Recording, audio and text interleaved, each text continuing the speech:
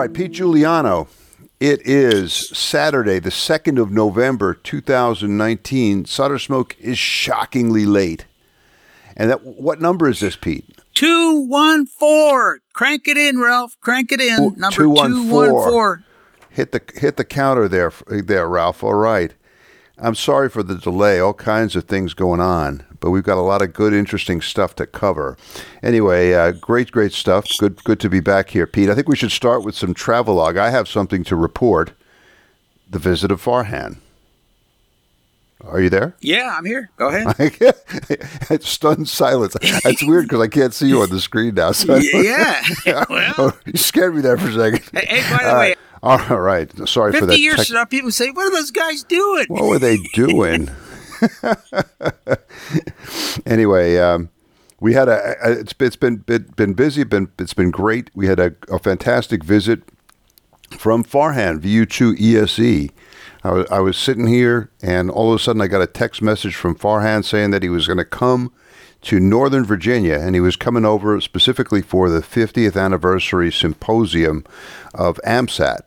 You know, he's been deeply involved in putting Indian amateur radio satellites into space, and wow, I was really thrilled because the AMSAT thing was just maybe 5 miles down the road in Arlington, Virginia.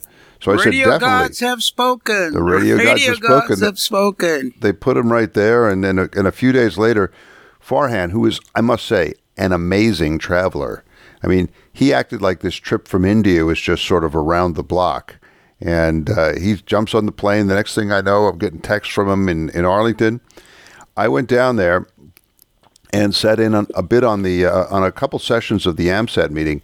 Man, these guys are really impressive, amazing, deeply into highly technical stuff. It was way over my head. But I got to meet Bob Bruniga, WB4APR. He is a legendary guy in the satellite game and in ham radio digital stuff all around.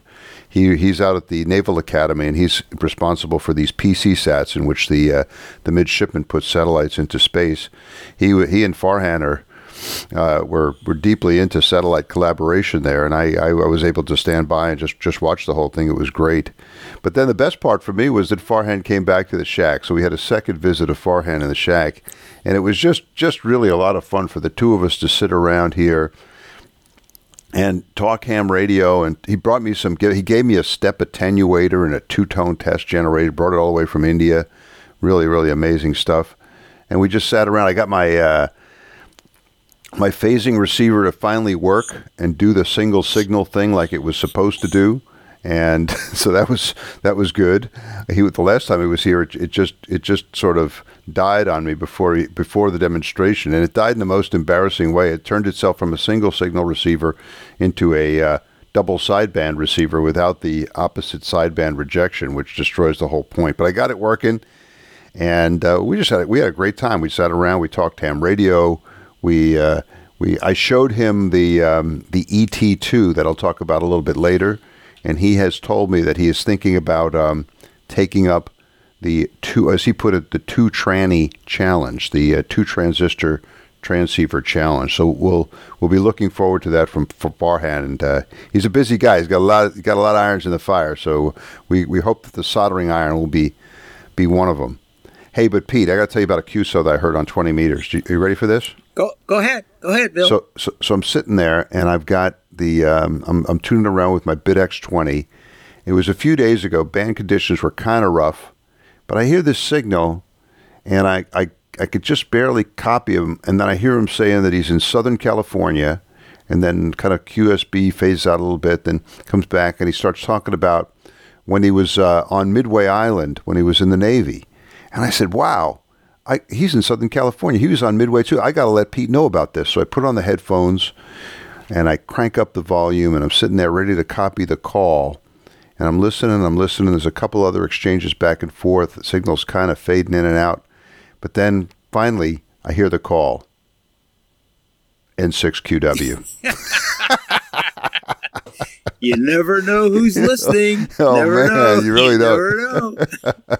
I gave you a call afterwards, but you couldn't hear me. It was too marginal. And I think I don't know what antenna you are. Were you on the beam? Yes, and I was running 600 watts. Oh yeah, well, I was on the doublet running 100 watts, so that explains it. But hey, it was good to hear from you, and I think at that point it was doubly good to hear from you because I was worried about your surviving the fires of California. So how is it, Pete? How are you guys doing? Well, I got to tell you, California's on fire. As a matter of fact, it's really curious because at one time, well, when they had the Santa Rosa fire 2 years ago, I had mentioned that I lived in Santa Rosa. Actually, I lived in this town just about 2 miles north called Windsor. And there's a town a little bit beyond that called Healdsburg.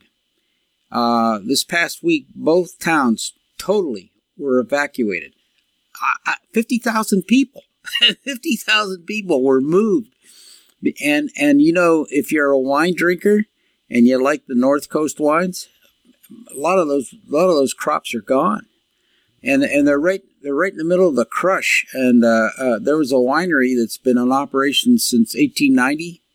It's a pile of rubble right now. So I mean, it's pretty significant. And in Southern California, about 2 weeks ago, we had a fire less than a mile from my house, south of us, where it had burned a year ago. And so it was kind of good because they got that out pretty quick, but anything that was combustible is gone now, so that's good news. But the Reagan Library, you probably saw that on television, is about 12 miles from me, about 12 miles to the northeast. And a lot of farmland around there. There's, believe it or not, a lot of vineyards. And that fire came right up to the front door. And just this morning, they're reporting another fire that's about 10 miles from me, to the northwest, and this stuff is really exceptionally dry. And there were some really gut-wrenching pictures on TV. The other afternoon, this fire kind of just broke out at 1 o'clock in the afternoon and engulfed these areas. And these people have horses, and they were trying to get the horses out. And they had this one, and this is really amazing. This one horse. They kind of got him hurted, and then he broke away, and they wondered what he was doing. He was going right back in the fire. Next thing you know, you see a mare and her foal. Must have been his wife and his horse, and he guided them out right before your eyes on TV. And you just think about those poor animals. You know, they're instinctively they know what happens with fire, but it's just. There's so much more in structures, and I don't believe there's only been 1 or 2 deaths so far, which is kind of amazing given the extent and magnitude. The real serious issue this past Wednesday was smoke in the air.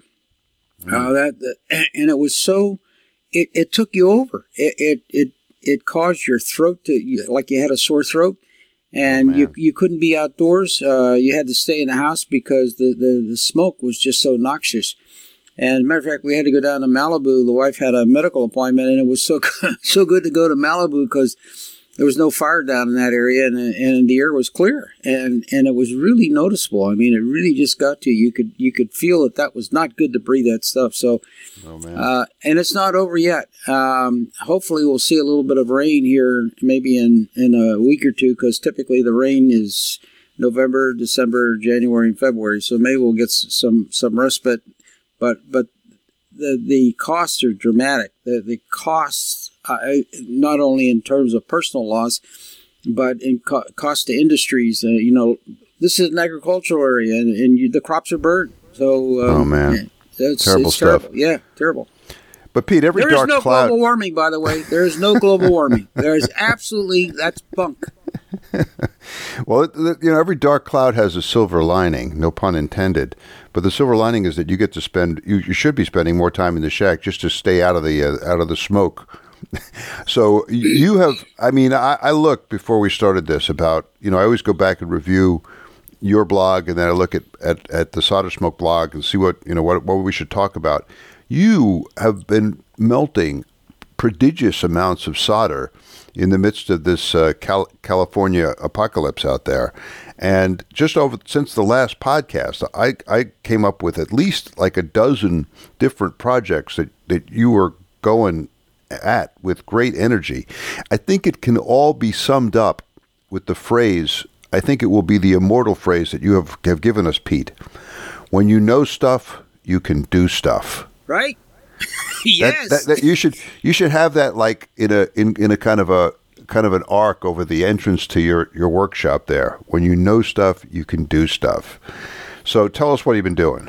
Well, first off, there's a little hidden meaning behind that, and I guess I sort of rail a little bit. If you saw one of the blogs, I wrote a letter to K3LR, who's the CEO of DX Engineering, and behind this is they published a catalog that says Elmer's to everybody. And so I read about what it was, and they talk about infinite possibilities. Well, the infinite possibilities is the infinite number of menus they have on these appliance boxes. I mean, the Elmering was how to teach you to pick the best antenna, or how to get the most for your dollar in buying the biggest radio. There was absolutely nothing about trying to really self-construct stuff or to advance the hobby. And I cite the case of the IARU said there's only two reasons for hams, that's contests and operating. And I used the example of K5SDR. I said if Gerald Youngblood was only interested in contests and operating, those guys wouldn't have all those fancy SDR radios that they have today. And what's more importantly is that his work, along with the contract he got with Raytheon, will form the backbone of the next generation of communication systems for the U.S. Air Force. So yeah, he was doing contests and operating, and look where that got him. Well, he was doing more than that, and I cite other people, and you think about Hans and Farhan doing stuff in their garages. Sure, they may operate contests and they may operate, but behind that is some really cool rigs and amazing radios, because people are fostering home construction and really encouraging experimentation. So people who know stuff can do stuff, and that's what that's all about. Yeah. I mean, it's there's so much there. I mean, it's almost a cultural divide that we've been talking about a lot. But I saw your letter, and I'm with you 100%, of course. And of course, the other one, I thought you were going to bring up crap. I have it here. It's the second list.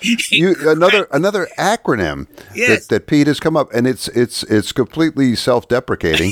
So tell us what the crap series of rigs that you've produced are. It's Pete. Cool Radios and Projects. Crap. Cool. There you go.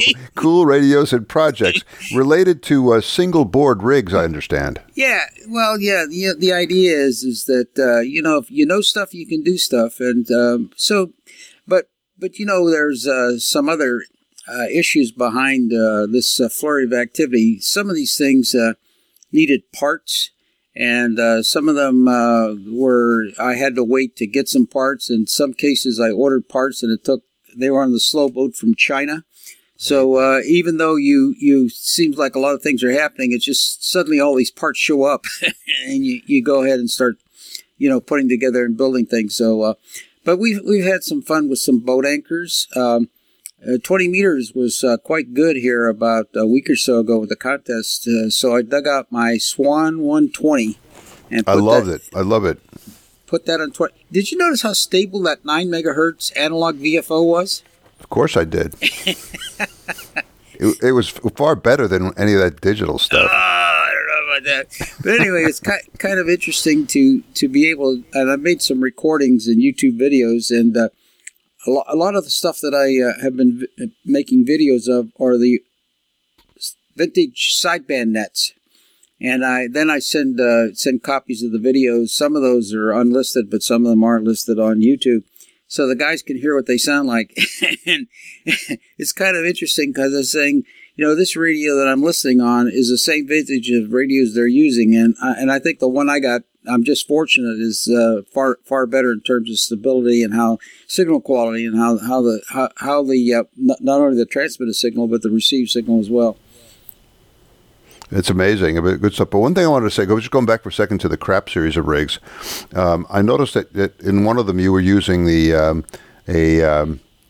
16 by 2 display, which I realize is a reach back in technology for you, but also the letters that you had there were blue. So I coined the poetic title for all this, 16 by 2 in Giuliano blue.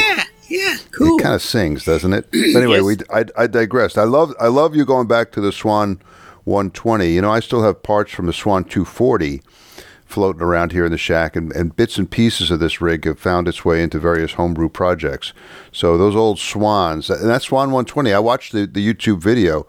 It was really, really nice. So that was a beautiful piece of work. I'm glad you got that thing back on the air. There's an interesting story about that.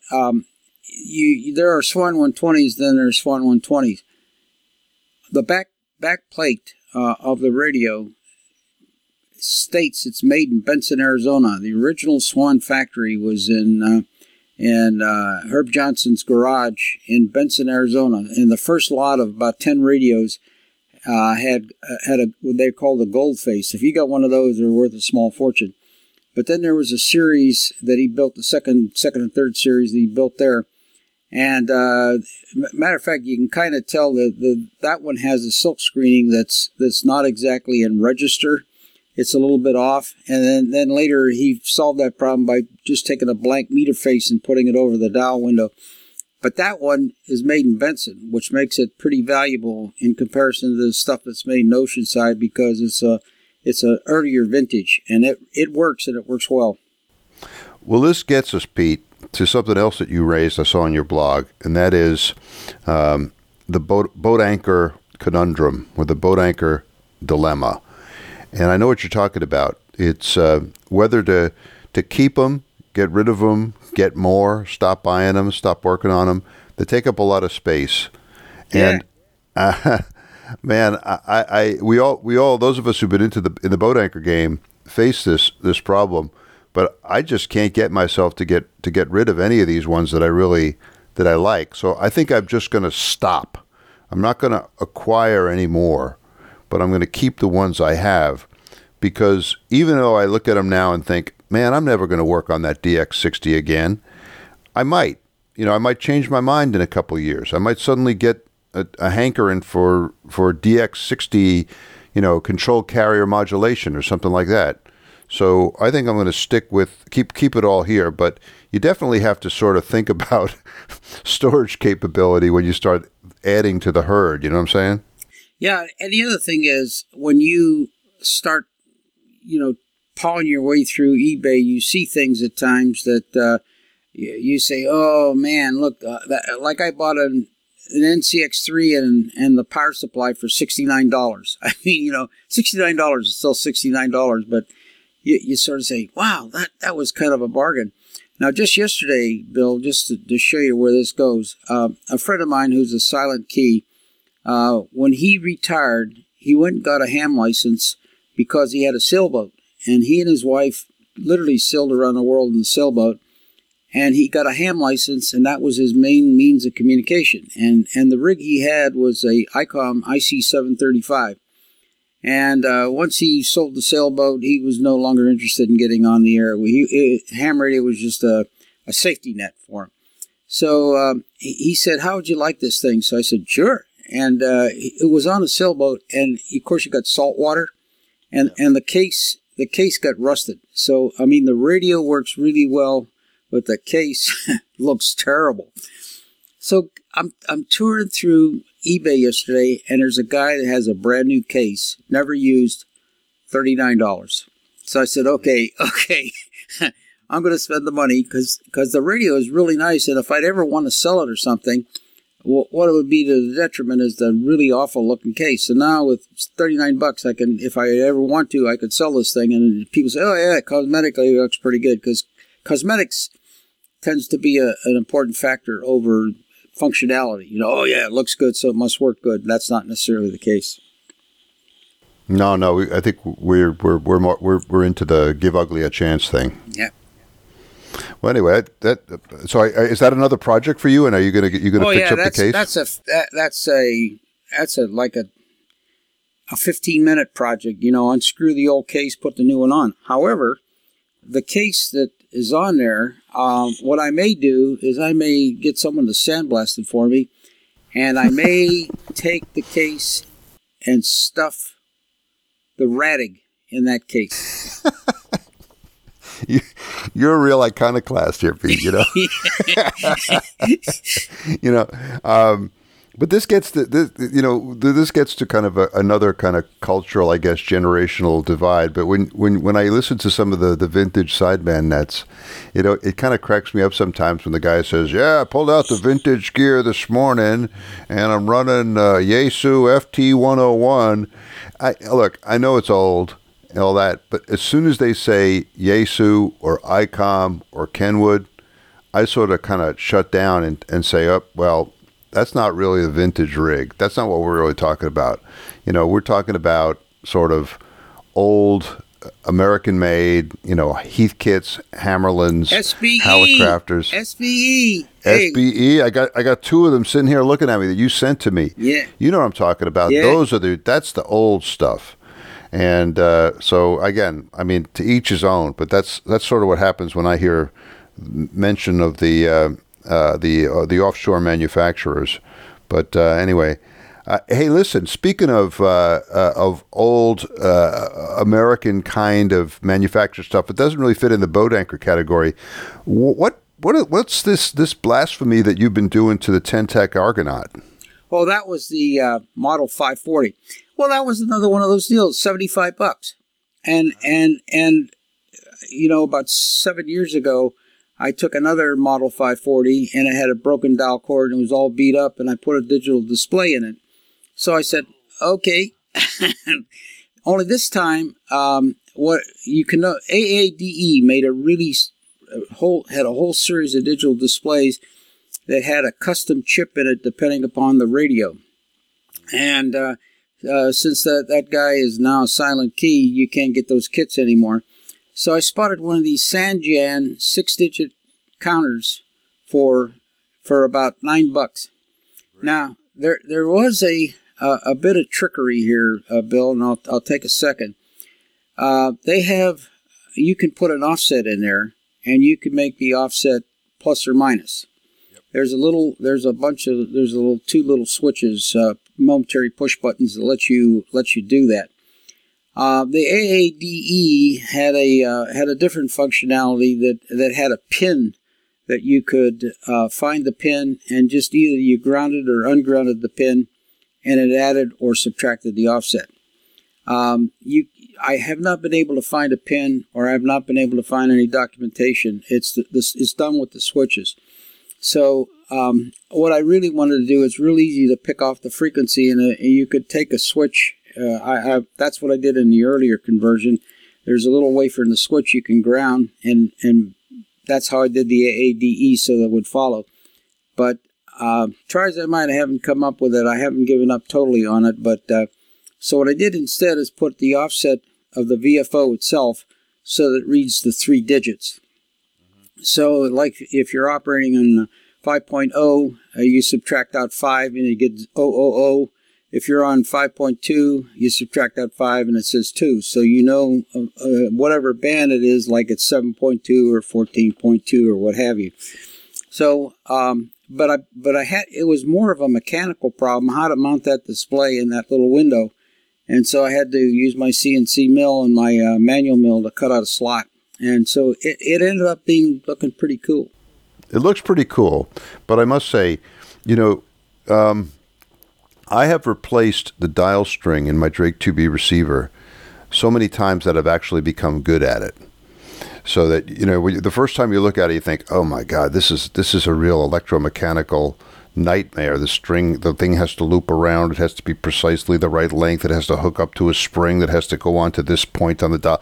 But then after a while, you get good at it. And I saw you just skip right all over that stuff and go straight to Sanjan. Yeah, you got it. It was, but it was a very Pete Giuliano kind of approach to the problem. I mean, it's got a certain kind of beauty in it, but it's got this kind of in-your-face, kind of iconoclastic, I don't need your silly dial string. Yes. I mean, if you tell most of the kind of the newcomers that your receiver has a string in it, yeah. I mean, it is kind of shocking, but there we are. All right. So listen, the other thing I had here, you had some ugly encounters with a curmudgeon. Oh. When you went to 500 milliwatts sideband. Yeah. So, tell us about this. Well, following your lead there with is it the ET2? ET2. We'll talk about that. ET2. I said, okay, he's making contact with really low power. What can I do with a 0.5 watt on sideband? So I pulled out the IRF-10 off of one of the rigs, and I put it on the air. And the station was pretty strong. I found out he's up in Oregon, and I gave him a call. And so he recognized my call, and he said, you're pretty weak here. I said, thank you for the report. I said, I'm only running 500 milliwatts. And he comes back. He says, get that thing off the air. Get some real power. He says, you're making me turn up the volume, and it's causing a lot of noise in my shack. I'm done with you. Well, yes, the ham spirit, not exactly what the old man would approve of. Yeah, you do get that. You get these guys, and they'll say, life's too short for QRP. And it's like these are the credit card warriors whose big accomplishment was sending a credit card number. I got the guy's call written down, and he's always on the band. Uh-huh. So what I'm looking Are you sending somebody to his house? No. Okay, Even good. better. I'm waiting. I'm going to put my SDR on. I'm going to say, hey, I'm looking at your spectrum here. I see some energy. Yeah, that's what I'm going to do. No matter what it looks like, just tell him. Yeah. I said, man, you better check that high power rig. I don't know. Well, what you could do is even better. You could study up a little bit on the menus and whatever monstrosity that he's running, and then just say, well, listen, old man, you really have to go to submenu 36D and change it from 16 to 27, and that'll take care of the problem. Okay, well, there's the other side of it. The Quist software lets you record it in the software. So I'm thinking of recording him as well. So wait a minute, I'm going to play it back to you. Now listen real carefully and see if you don't hear some of that energy. You can insert some energy. Oh man, the possibilities are endless. When you screw with an Italian, we don't get mad; we get even. Obviously, you don't need any instruction on this. Yeah. Hey, but listen, here's the other project that I really like. This brought us back into contact with somebody we've been admiring. I think his work from afar for a long time. ZL2 BMI, Eric Sears, down there in New Zealand. Yeah, he was on with Eric 4Z1UG on his program a couple of weeks ago. And I received an email from him, and I know you have taken up his ZL2 BMI challenge. Tell us about this. Well, he has an amazing rig in the current GQRP Sprat, and if you don't subscribe to Sprat, boy, you're missing out. Let me you're wrong. You're wrong. Sign up. He's got this. He's been making these what he calls tramping rigs. He likes to go out in the outback and just kind of walk out in the bush, and he brings a radio with him. And he's made a whole series of double sideband rigs, and I think he's made several single sideband rigs, but this one he happened to document.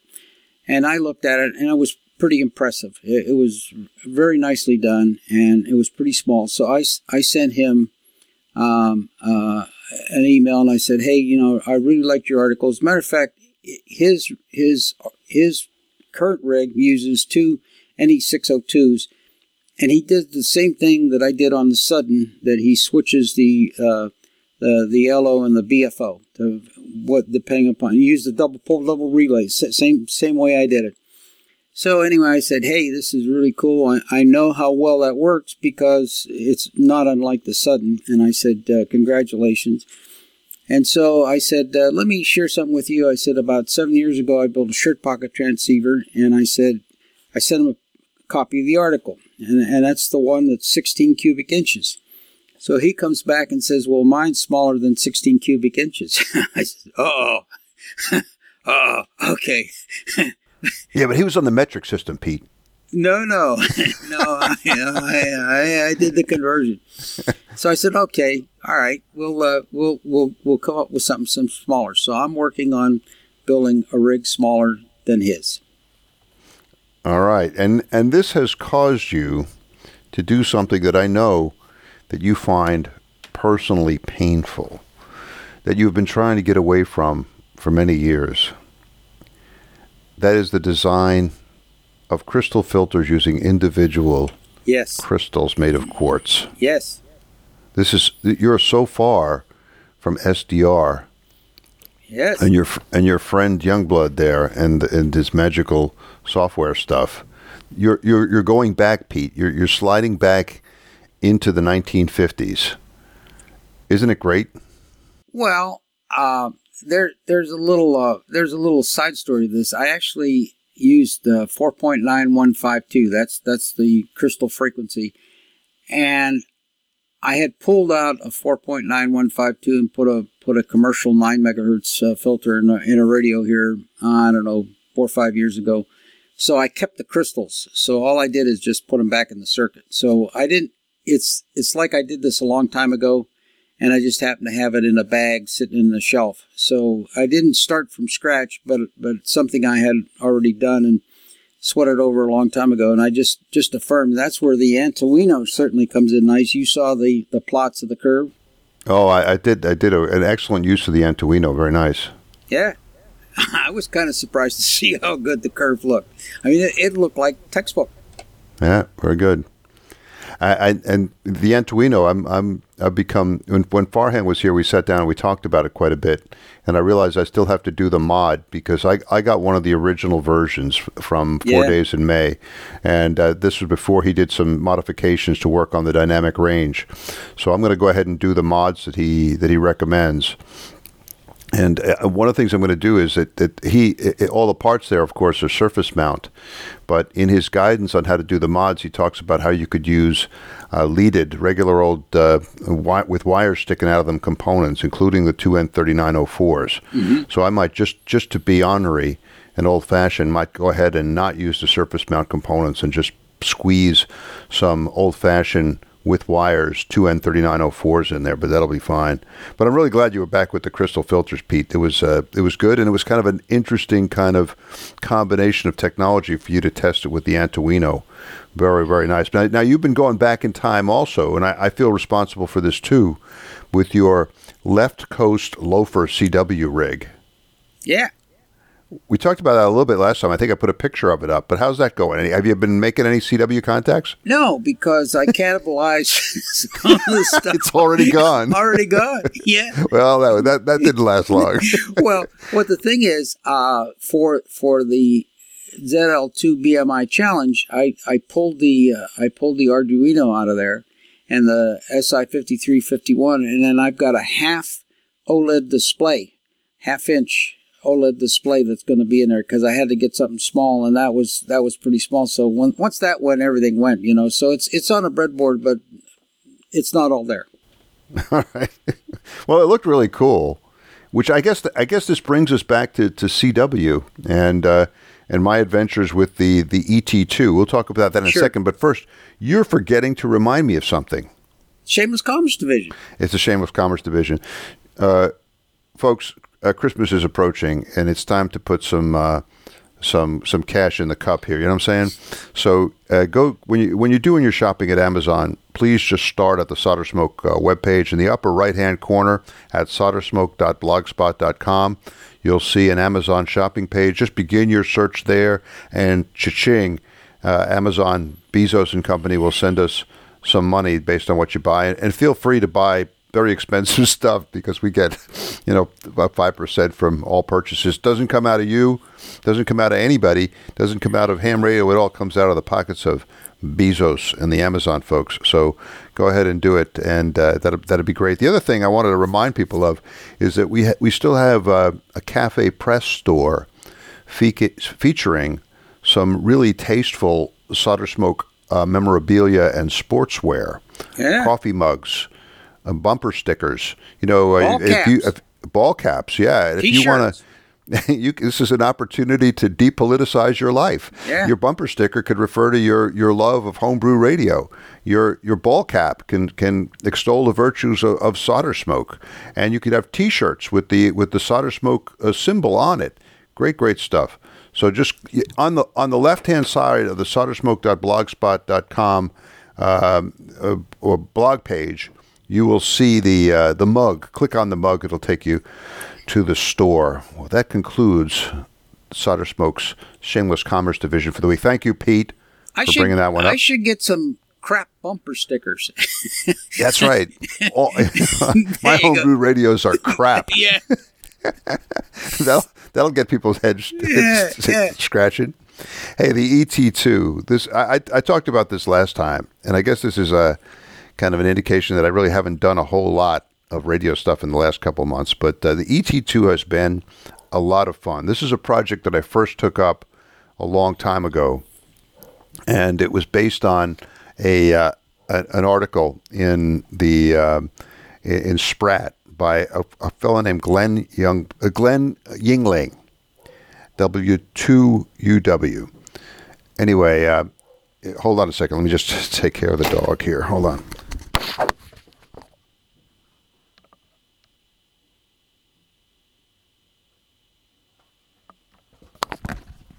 All right. I think he's in. Good. Anyway, his rig was called the ET1, and the basic thing was a rig designed with just one transistor. He used an MPF 102, and then he switched the MPF 102 all three terminals to the left for transmit, to the right for transmit, to the left for receive, and he had a very simple regen receiver. It was running on 40 meters, and he had a crystal control transmitter, and then he used it.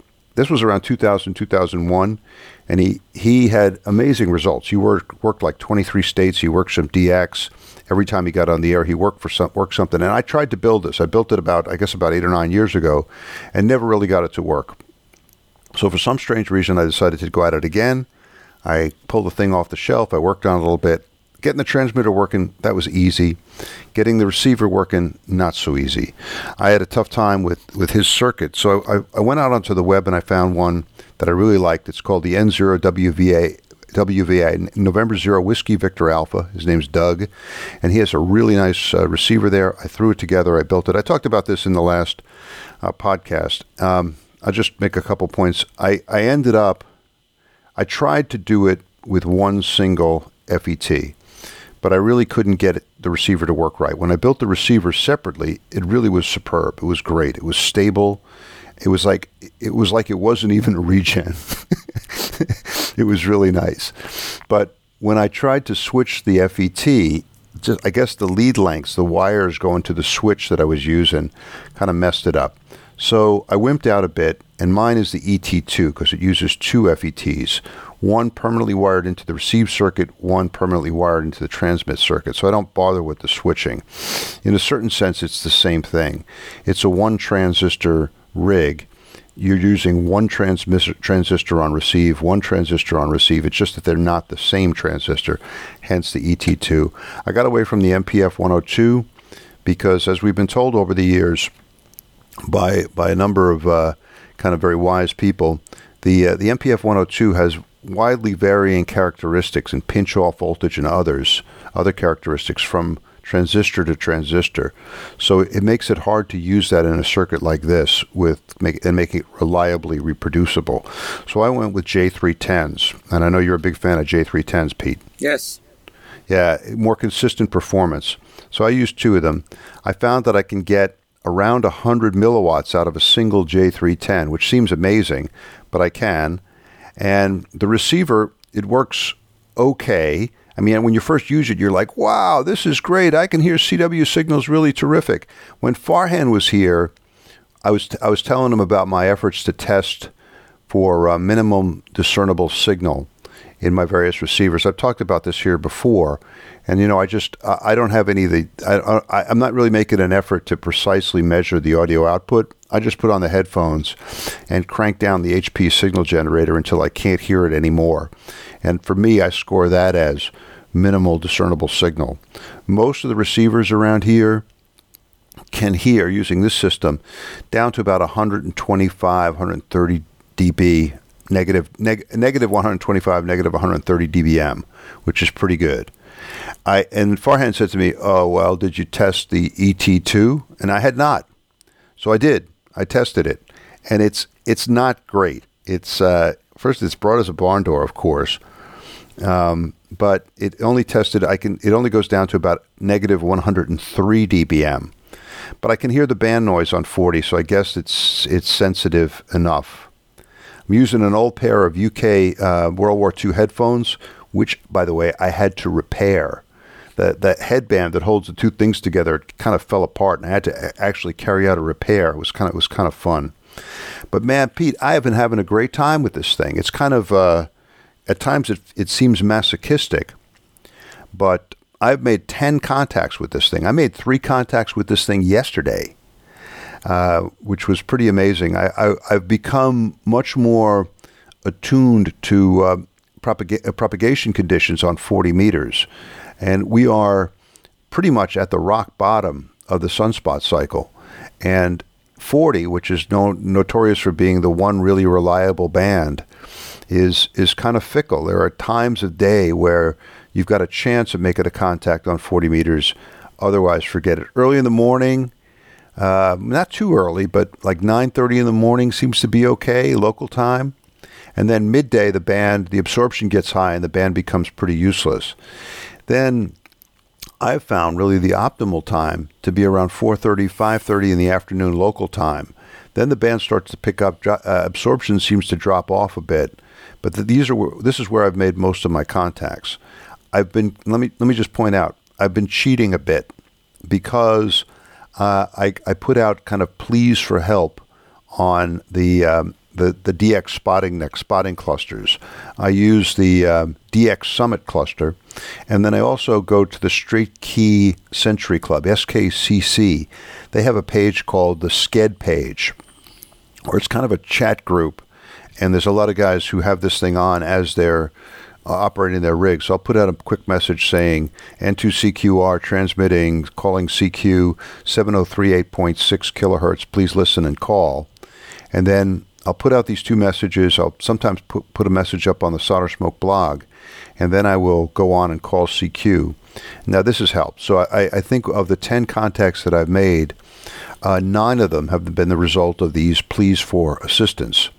One of them, however, was actually a random contact, and that was really cool. He just heard me calling CQ, and called me. So at least one random contact. 2 of the contacts have been with kind of a QRP hero of mine, W1PID, Jim, up there in New Hampshire. Jim is another fellow who's really into hiking with the rigs, and he has an amazingly beautiful webpage describing his trail adventures. Is that a buddy of Mike Reaney? He is, and he's a collaborator in many of Mike's projects, and he's been with our old friend Rex of Maine QRP, Me QRP, of fame, and he was. I think Jim has been on some of the Rexpeditions that have been organized. He was involved in Mike Reaney's attempt to cross the Atlantic Ocean with a voice-powered CW transmitter. You remember that? Right, this was right. Amazing stuff. He's been on the other end of many of Mike Reaney's most daring, most QRPP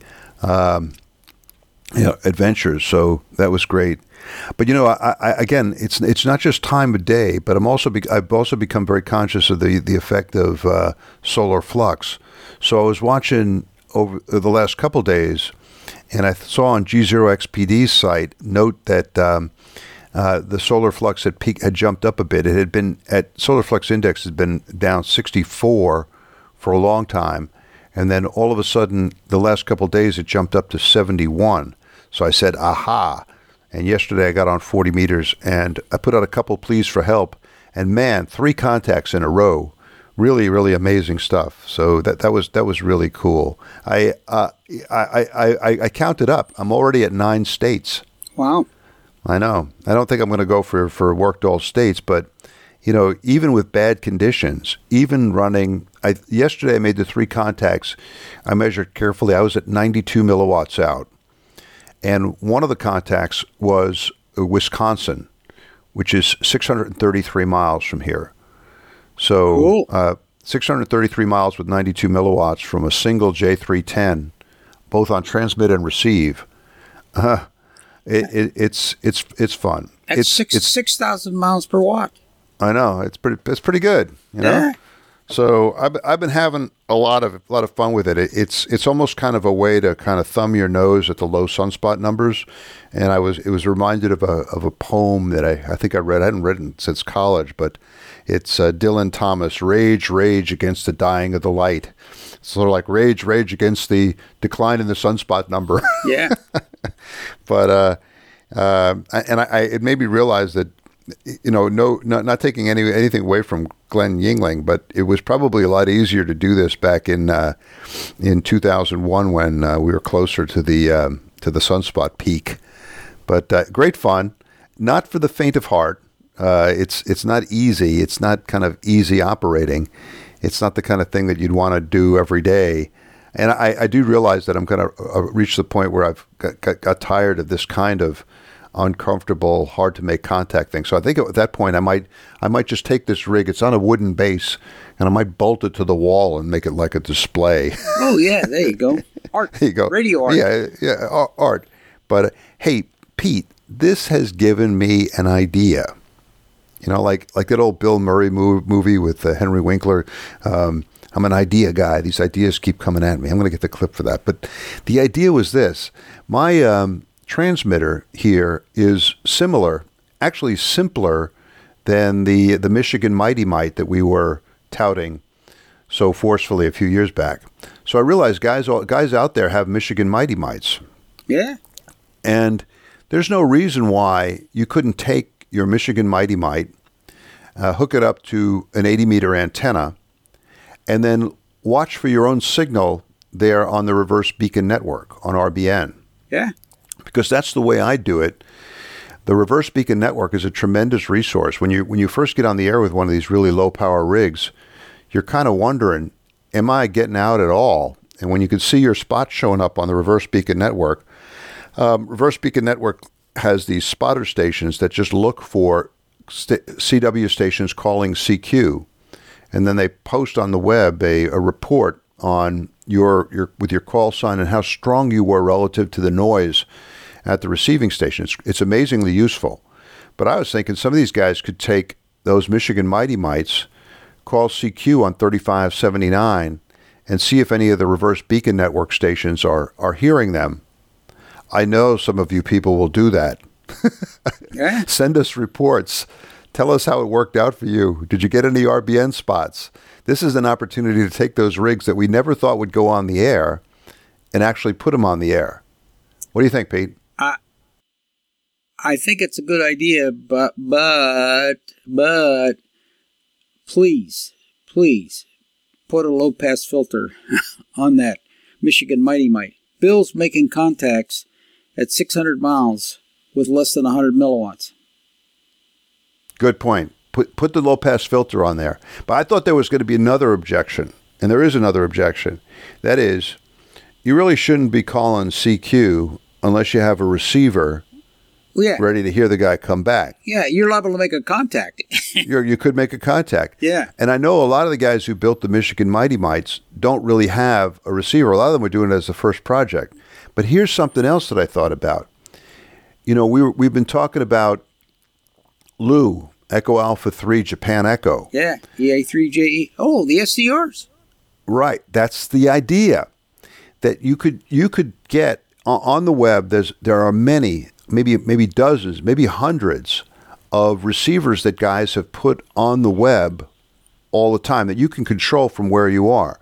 So the idea is, and I guess this would be the second phase of the operation, first to see if you get any spots on the RBN network. But then the second thing would be have one of these web receivers that's appropriately placed geographically, tuned to 3579. You should be able to see your own signal in the waterfall from one of these things, and then you should be able to see if anybody comes back to you. Aha. And there's another piece to that. If you're looking at the web SDR and you see no signals at 3579, it also tells you something about band conditions. Right. You know, so fool around with it may be that you're not being picked up because it's a crappy band condition. That was the point. I mean, don't lose heart. You see a lot of signal. Right. You see a lot of signals there. You say that's a good time to do it. Yeah, like you could look and you could see on the reverse beacon network, if you see that your signal is making it into New England, right, from the reverse beacon network, then try to pick a web SDR in New England. Yes. Because you know that at that time of day, with your antenna configured, you're putting a signal into New England. Correct. I know that my doublet antenna does quite well into New England. So there are possibilities here. Dust off those Michigan Mighty Mites, my friends. It's time to rage against the dying of the light. That should be the answer for Micah. Well, that'll get us to the mailbag. We'll get to the mailbag in a second. We've got to talk about him. But I kind of like that project. Hey, Pete, before we get to the mailbag, one thing, we've talked quite a bit on the podcast over the years about sort of useful stuff to have around the shack. Gorilla Tape, Desitin for heatsink compound, all kinds of other stuff. Farhan mentioned some other thing that they were using in India as a kind of a homebrew heatsink compound. I forget what it is, but he'll tell me, and I'll put it up on the blog. But I discovered something: copper tape with conductive adhesive. Yes. Have you ever used this stuff? You sent me a bunch. Isn't that great? Yeah. It's fantastic. I didn't realize that the adhesive on the back of this stuff was conductive. I just thought it was like glue and that you'd have to kind of solder across when you put two of these pieces together. But before I had a chance to solder, I realized it was conducting, and it's conductive. The adhesive is conductive. So you'll see in my pictures of the ET2, and I have pictures of the ET2 up on the blog, that I joined together the various boards. There's one board for the receivers, one board for the transmitter, and on the wood I just lay down kind of a base of this tape, and then boom, the tape itself joins these different boards together. So I find it really, really useful. It's easy to solder to, and you can get it on Amazon. So this is another thing to put on your shelf and keep around the shack. It's just really amazingly useful stuff. Bill, you need to put another plug in for the Shameless Commerce Division. We need to share with everybody. They need to put a list together of what they want people to buy them. And I mean, you put a Lamborghini in there, your XYL is not going to buy it. But if you put a roll of conductive tape with the number, that could make it right into your stocking. It's a perfect stocking stuffers. Yeah. Yes, and a solder smoke mug and a bumper sticker. And, Bob's your uncle. Yeah. There you go. Yeah. Hey, Pete, this brings us to the mailbag. Yeah. Bong. Yeah, there we go. This is Solder Smoke Mailbag. Bong. First we go from Andreas, DL1AJG. We're always good to hear from Andreas.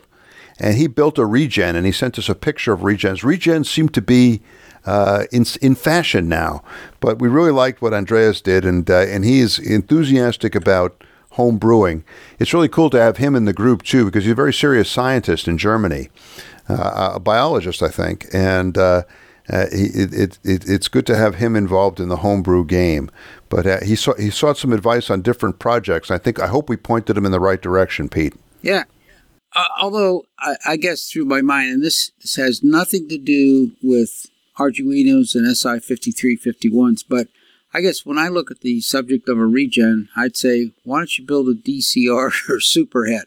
I mean, for all the fiddling you're going to do, you probably get better performance out of a DCR. You don't even need a crystal filter. So I know, but this gets to something I wanted to mention. That is the philosophy behind CW rigs. For me, I mean, I'm not really a big CW fan. Farhan when I were talking about this, and I said, look, it seems like CW was almost an accidental skill. When Morse invented it, he never imagined that people would memorize the code and have it in their heads. He thought there would be a paper tape that you would later on decode.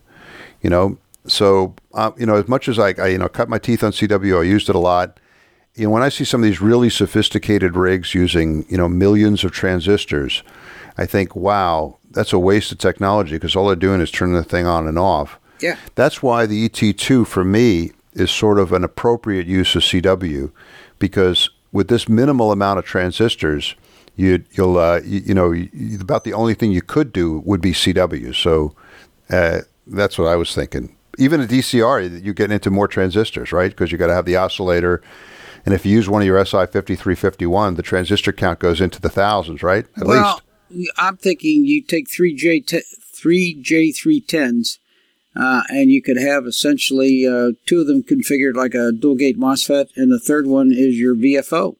So you got a DCR with three, and you can 2N3904, 3906 discrete audio amplifiers. So you got 5 transistors, but probably more sensitive and maybe a little more stable and less prone. A lot more stable. Yeah, if you get your hand close to my ET2 receiver, it drifts like crazy. So 3 J310s, 2N3904, 2N3906, and you got a pretty sophisticated DCR.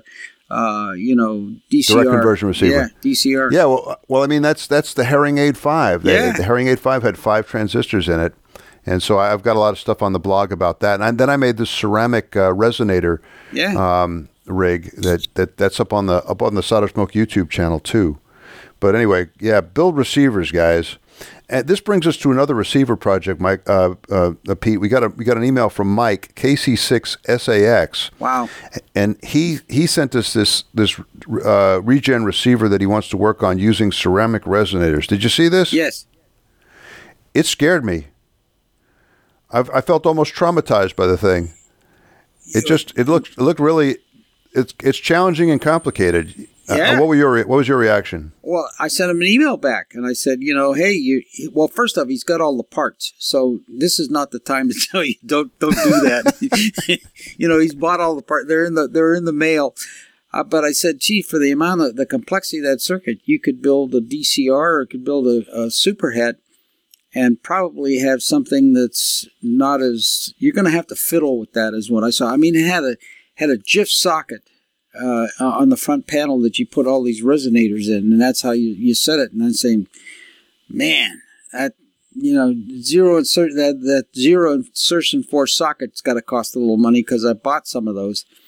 But hey, that's what experimentation's all about. So have at it. So let us know, Mike. Let us know how it works out. But it did scare me because regens, I've had a troubled history with regens. Traumatized. I am, yeah. They're possessed, except for the one by N0WVA. That's okay. Yeah. We got a nice email from Jim W9VNE. He talked a story about his coax arcing on the quad antenna during a snowstorm, and then he grabbed the coax. Bad move. Shock. Yeah. Thanks for that, Jim. Hey, speaking of the ET2, our friend down in Orlando, Walter, KA4KXX, he wants me to try to get on. They have an early morning, they call it the Sunrise Net on CW, higher up in the band, in the old novice band, 7123. And they have their own net there. These guys get together in Florida. Florida would be real DX for me with the ET2. And Sunrise, it might not happen, but I will give it a try, Walter. I have your crystals here, and I'll try to get them going before I turn my ET2 into a work of performance art. Anyway, I'll give it a try, and thank you for sending me the crystals. Hey, we got an email from the creator of this receiver, Doug, N0WVA. He's the designer of the ET2. Oh, yeah. And the innovation he came up with was the green LED in the source circuit of the regenerative detector. And I think this is his innovation. I mean, I think he's the one who came up with this idea. And it's brilliant because it, no pun intended, because it gives you kind of a luminous display, lets you know when you're at the critical point for regeneration, but it also eliminates the squealing. It doesn't. Yes. This thing doesn't squeal at audio frequencies, and so good, Doug. Doug sent also some ideas for improving on his design. I have not tried these ideas yet because I fear messing up a regen that is working properly. If it ain't broke, don't fix it, huh? It's like let the sleeping dog lie, man. But I will eventually. I think I will try some of your ideas. I mentioned Eric Sears. He sent a very nice note. He was, like I said, I mentioned he was also on with Eric 4Z1UG. It was really great to hear from Eric. And then you mentioned Mika, HA6BD, a new ham, a new constructor. He's already being pulled into the waterfall, Pete. Yes. I turned him over to you. I said, "You're asking about waterfalls? That's Pete's department." What'd you tell him? Well, there's another piece to this. He has microbitics. And so he wanted to employ that because it has the Nextion display. And I told him to contact, he said, "I have a Jack AL display. How do I do that?" And I said, "Well, you need to talk to the Jack part of the Jack L." And I suggested he contact Jack Purdom, WATEE. I said, if anyone would know how to do that, he'd be the guy. And I'm sure if he did talk to Jack, Jack is pretty open and receptive to that stuff. And he might say, "Gee, there's other people who like to do that." He'd do the software. So, I mean, you may not have it instantly, but that'd be the best place to start. And then I told him he could do some other things. I said, and one of them, of course, we go on the SDR radios and just tune in your frequency and watch it. You know, he said, "I'd like to see all the signals pop up." I said, "Well, get your computer. You can even do that with a Raspberry Pi, and you don't need a big old computer to do the Raspberry Pi connected to a monitor, and you're there." All right. I knew I was sending them in the right direction. Pete, we have spent a full hour here rambling on about the radios. I apologize to everybody for being so long. I hope we could do more of these now, Pete. Well, part of the problem, and I'm treading on dangerous waters here. I have this terrible pull. I've been spending a lot of time watching TV. So it's not good for you. Stop it. This is go back to the radios. Competition for my time. Watching cable news. We'll try to pull you away.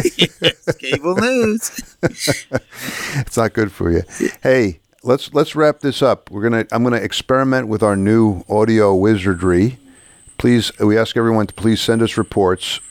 Pete and I are trying to obtain a 27.6 dB improvement in presence and sparkle. Ooh. And brightness, I think, too. Yes. But mostly sparkle. Because these are the terms we hear thrown around in the audio world on single sideband. Enhanced single sideband. Yes. So we're trying to get with the program here. Let us know how it sounds to you guys. We'll hope for the best. Yeah. We'll continue to try to improve. We're doing our best here. Yeah. All right. Pete Giuliano. 7.3s from Northern Virginia. Yes, 7.3s from the left coast, and watch out for the fires. Ooh, that's awesome. The Solder Smoke Podcast is produced once or twice a month using roadkill computers in an electronics workshop somewhere in the wilds of Northern Virginia. The podcast is available via iTunes and directly from our website, soldersmoke.com. Our blog, the Solder Smoke Daily News, is at soldersmoke.blogspot.com. Send email to soldersmoke, that's one word, at yahoo.com. Solder Smoke is listener supported, and there are many ways you can help keep the podcast going. Please spread the word. Let your friends know about Solder Smoke, the podcast, and our blog. Put links to the podcast and the blog on your websites. Buy a copy of the critically acclaimed book, Solder Smoke, Global Adventures in Wireless Electronics, available from Lulu.com. Begin all your visits to Amazon via the Amazon link on our blog page. In this way, Solder Smoke gets a commission from anything you buy on Amazon. Buy some of our attractive Solder Smoke t-shirts, coffee mugs, and bumper stickers at the Solder Smoke store at cafepress.com. If you have a small business, consider advertising on the podcast or on the blog. Our rates are reasonable and our staff is friendly. If none of this appeals to you but you still want to help, well, we have a donation button in the upper left-hand corner of the blog page. However you choose to help, we thank you for your support. Ciao, bravi ragazzi!